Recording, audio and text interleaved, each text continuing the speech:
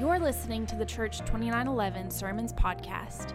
You can follow along with the notes for this message and get better connected with our church by visiting church2911.com/connect. Now, here's Pastor Rick or another member of our team with this week's message. So, Dumbo. Let me ask you kids. Kids, y'all seen Dumbo? Y'all seen the old movie Dumbo? You know, some of you old kids too, not just the teenagers, but an older kid over here too, like some of you old kids too. So, who did Dumbo make a friend with in the movie? The mouse. What's his name? Timothy. Okay, I'll give that. You got the mouse anyway. And Timothy says this really, really deep, awesome thing. He says, and this is the first thing, 2 points out of what he says right here. He says, the very things, he's saying this to Dumbo, the very things that held you down are going to carry you up and up and up. And I don't know how many times I've seen this movie. I've seen it a lot of times. But when I read this quote, and we wanted to use it in the message here today, when I read this quote, without reading it, because when Timothy the mouse is saying, he's like a promoter or something. He's saying they're going to carry you up and up and up, big and getting bigger and bigger and bigger. But just reading it, it's going to carry you up and up and up. And it had just a different feel for me, because I got to thinking about how God is. It's like this moment right here, we kind of get encouraged, and we get lifted up. But, it's not just right here, isn't it? Because tomorrow morning, tomorrow, we're going to be lifted up again. He's not just a Sunday God, is he? And so it's like every day up, and then tomorrow and up. He's going to lift you up, and the next day he's going to lift you up again and again and again and again and again. And every single day just keeps going on. And that was something that was really important to me. But 2 little points right here out of this. And the first is this, is that whatever you need right now, very likely, probably, is already inside of you. Okay, now, let's explore what I'm talking about here just a little bit, okay? First of all, Dumbo already had what he needed. I mean, in those ears, all he had to do was just stretch his ears, not his wings, right? I guess they were wings, but he had to just stretch his ears and fly. That's all he had to do.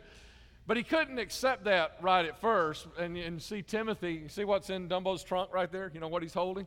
Timothy and some other friends, they had to give him something. They called it the magic feather, They had to give him this magic feather for him to believe that, yes, I can fly.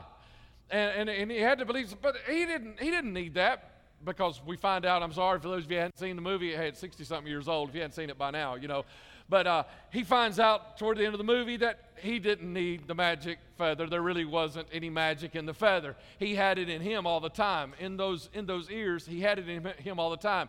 And you know what? A lot of times we do the exact same thing, don't we? We're looking for the magic feather in our life. We're looking for that magic something. We're hoping for some magic incantation, or you look at articles online, and a lot of times what you'll see is 5 somethings, right? Or the top 10 somethings, or the 7 steps to this, and we're looking for that. We want those things, and we don't realize that a lot of times what we got inside of us is all we really need. Now, some of you may be thinking what I'm saying is, we don't need God's help.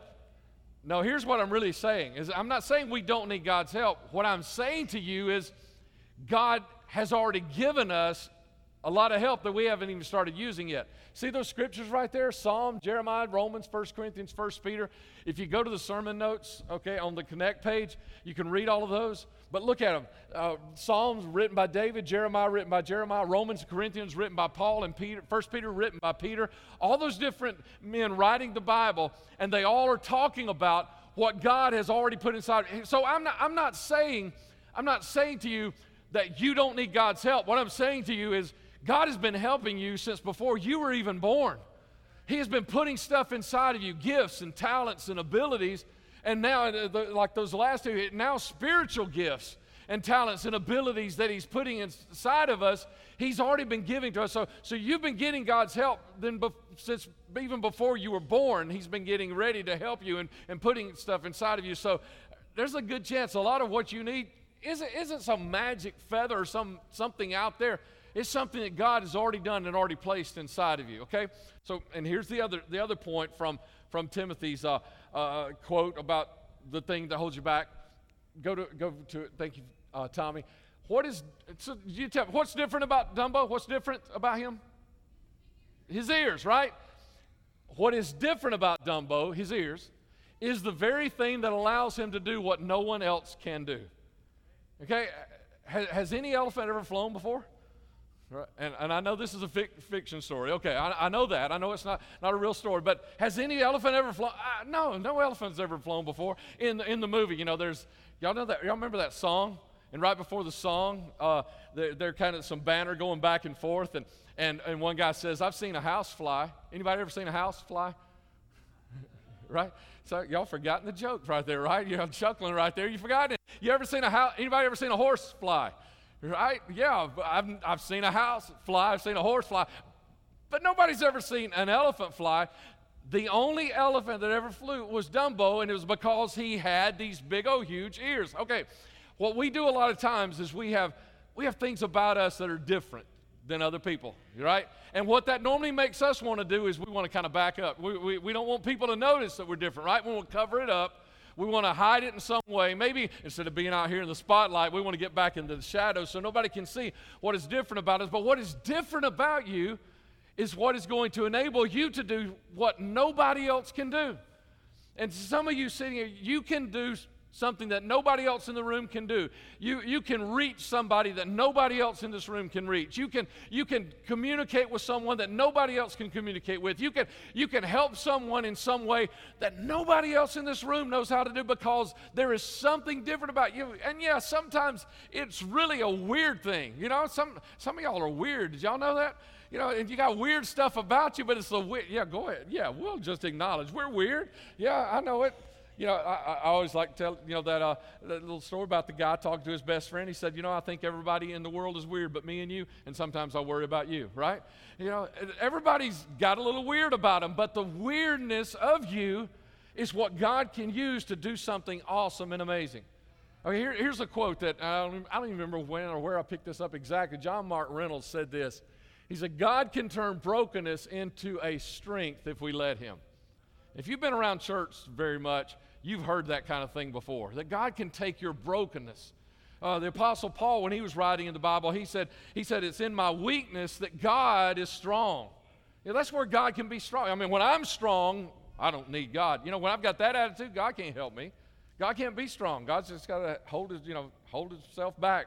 But it's in my weakness or in my brokenness that God can make a strength. He can be strong in that. It's in my brokenness, weakness. But he goes on, he says something even more important, I think, here, is that God can also transform any tendency to vice into an opportunity to virtue. Now, I'm not just talking about for the kids, but even for us adults, that's a mouthful, right? That's a mouthful. Let's break it down. What's he saying? Here's what I think he's saying. I think when we have temptations, the first thing I think about is a temptation. That's an opportunity for us to mess up. If I'm not careful here, I'm going to say something I wish I hadn't said. I'm going to say a word that I don't want anybody to even know I've got in my head. I'm going to cheat. I'm going to lie. I'm going to do something I shouldn't do. I'm going to act in a way I shouldn't act. That's what when we think about temptations, that's the way we normally think, is here is an opportunity for us to mess up. But you know what? It's also an opportunity for us to win. Whenever we have temptation, it's an opportunity for us to get a victory over that temptation, for us to say no, and I'm going to do the right thing anyway. You never win anything unless there's a possibility of losing. Because if you win and there never was a possibility of losing, what we call that a forfeit, right? Y'all know, anybody play ball? You used to play ball. You know what a forfeit is? When the other team doesn't show up and you win by forfeit. How many of y'all like to win games that way? Anybody like to win because a forfeit? No, it's the battle, it's the playing, it's the going after it. Or any of you baseball fans out here, y'all know what a relief pitcher is? A relief pitcher comes in at the end of the game, right? And you know what? If his team is winning when he comes in, it doesn't matter how perfect a game he pitches for the rest of the game. If the team was winning when he came in, he doesn't get credit for the win. Only if the team was not winning, and then if he comes in and pitches a great game and maybe encourages his teammates and they come back and they get the lead, then he gets credit for the win. But only if his team wasn't winning in the first place. We don't get to call it a win. So we battle stuff like that, but we shouldn't be scared of that kind of stuff. We should just know this is what it takes. And we're gonna go back into that in just a moment. But I need some more help out of my kids, okay? Hey guys, young guys, young ladies, you kids that have seen the movie, let me ask you about Dumbo's friends. Now we've already talked about one of Dumbo's friends, Timothy the Mouse, right there, up in his hat, right there. Okay, what about some of his other friends? Were these his friends? This next slide right here. Were these ladies his friends? No, they weren't. They weren't his friends. I mean, you can look at their face and kind of tell these are not friendly elephants, right? They're not his friends. They're not his friends. Okay, well, what about these guys? These guys who came, next slide, these guys who came to the circus to see the elephants and all the rest of are they his friends? No, thank you. I'm getting a lot of help over here. I don't know about over here, but you guys help me right with this. They're not his friends either? Well, why are they not his friends? What did they do to Dumbo? They laughed at him. They laughed at him. They made fun of one of the boys is making fun of his ears. See, he's got his hands up like this, making fun of his big ears right there. They're not his friends, are they? Okay, what about this next picture? The clowns. They're not? Are you sure none of these people are his friends? He got all these people around him and none of them are his friends? Well, before we continue our conversation right here, let me just point out to you adults up here, look at his eyes. If you don't know, look at his eyes, okay? These clowns were not his friends, were they? No, they weren't his friends. Look at what they're putting poor little Dumbo through. They're not his friends. Okay, now here's the crazy thing to me is what kind of animal was Dumbo? An elephant. And so that first group over there are elephants. Shouldn't those be his natural friends? Because he's an elephant and they're elephants. Shouldn't that be? And then that second picture of the boys that came to the circus, they paid their way into the circus, right? Now, normally when you pay your way into some place, you're wanting to have a good time, right? You want to enjoy your time. Those boys they looked like they really weren't enjoying their time, but they were trying to act like they were, and they were just trying to have fun at someone else's expense. So, it's like those are the guys, that's another group of people that probably should be connecting with Dumbo in a good way, but they weren't. And the clowns, Dumbo started working as a clown, so he was supposedly one of them, but they just took advantage of him. Here's my point. And let's point out who his friends were before we get to that point. Who were his friends later in the movie? Anybody? Kids? Do you remember? The crows. Y'all remember the crows? The crows were his friends. They're the ones that helped him learn to fly and helped him figure all that out. They're the ones that were there. And this is really crazy because what is when you think of crows, what do you think of? You think what? I couldn't hear exactly, but I'll tell you what I think of. I think of birds that farmers hate. That's what I think of, because what do they build? Scare crows, to scare the crows away? Because the crows are going to eat up all the corn, right? And so we think of crows, we don't think of people to be friends with. We think of things to shoo away. We don't want them around. So here's my point, is it's important to have friends, but it's more important to have good friends. And sometimes the friends that we think are our natural friends or we think are the best are not really our best friends or our natural friends.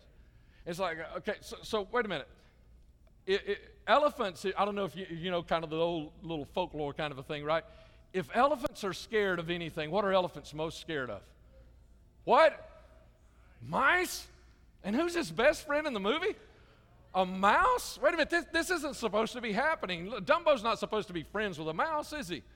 He ought to be friends with the other elephants, or he ought to be friends with the clowns that he's working with all the time. He ought to be friends with those people, but he ends up being friends with a mouse and a bunch of crows that everybody else just wants to shoo away. And if we're not careful, we'll start looking for friends in the wrong people also, and not even realize that some of you probably thought, looking at that picture of the clowns, that some of you probably thought, and I had some heads nod that yes, they were his friends. You might have thought they looked like his friends because they're all happy. Well, they were, but he wasn't. That doesn't make for good friendships and relationships, does it?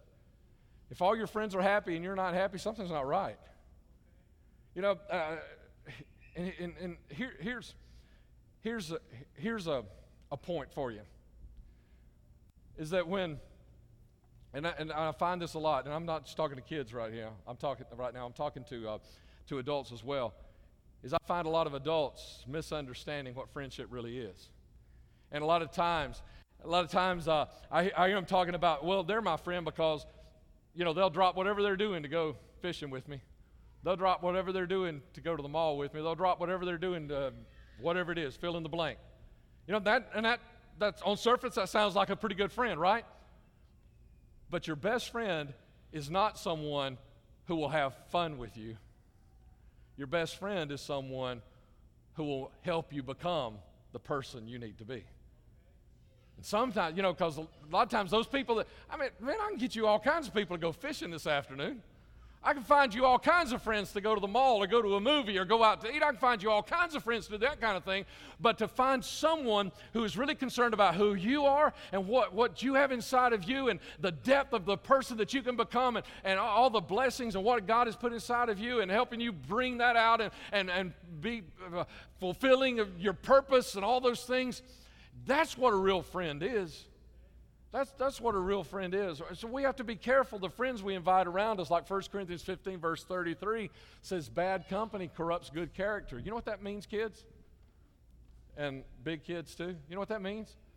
That means if you hang out with people who don't do the right thing and don't say the right, people who lie, cheat, steal, that kind of stuff, if you're not careful, it's going to lead you to become a liar, a cheater, or a thief.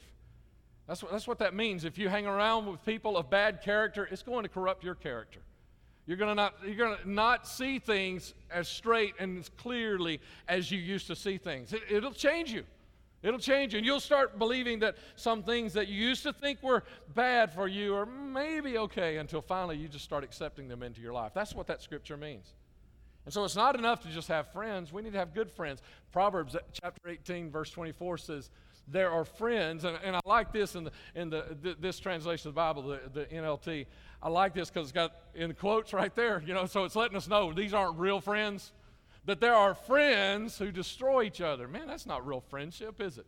So that's what I think of when I look back at that picture of the clowns. They could have killed Dumbo with what they were trying to do to him. They could have killed him, but that's not what a real friend is. A real friend sticks closer than a brother. They're not just there for the trip to the mall. They're not just there for the trip fishing. They're not just there for a free meal or even if they just go out with you. They're not just there for the movies. They're there for the whatever. And you need to, and I'm talking to big kids here too, that you need to back up just a little bit and look and just think for a moment, who are the real friends of my life? Who challenges me? Who maybe even challenges me in the things that I say are okay, and they say, well, no, I don't know about that. That we need to be asking ourselves that kind of question, okay? Last little thing, and this is bringing us back to the circle, back around to where we were just a few moments ago, is I dare you to go after the big things in life. Let's go to our last slide there, Tommy. Doing the most awesome thing, attempting the greatest exploits, taking the biggest risks of your life, using your talents to the fullest, will put you in uncomfortable places. Do y'all see where Dumbo is right now? He's up a tree. You know what I thought about this week? I was thinking through this. How do you get an elephant down from a tree? I mean, is there a piece of equipment that, how do you get an elephant out of a tree? We've got quite a few first responders here in the building, I'd like to ask some of you firemen, if you were called, I meant the old joke, we think firemen, all they do is sit around and wait for somebody to call to come get the cat out of a tree, right? What if you got a call to come get an elephant out of a tree?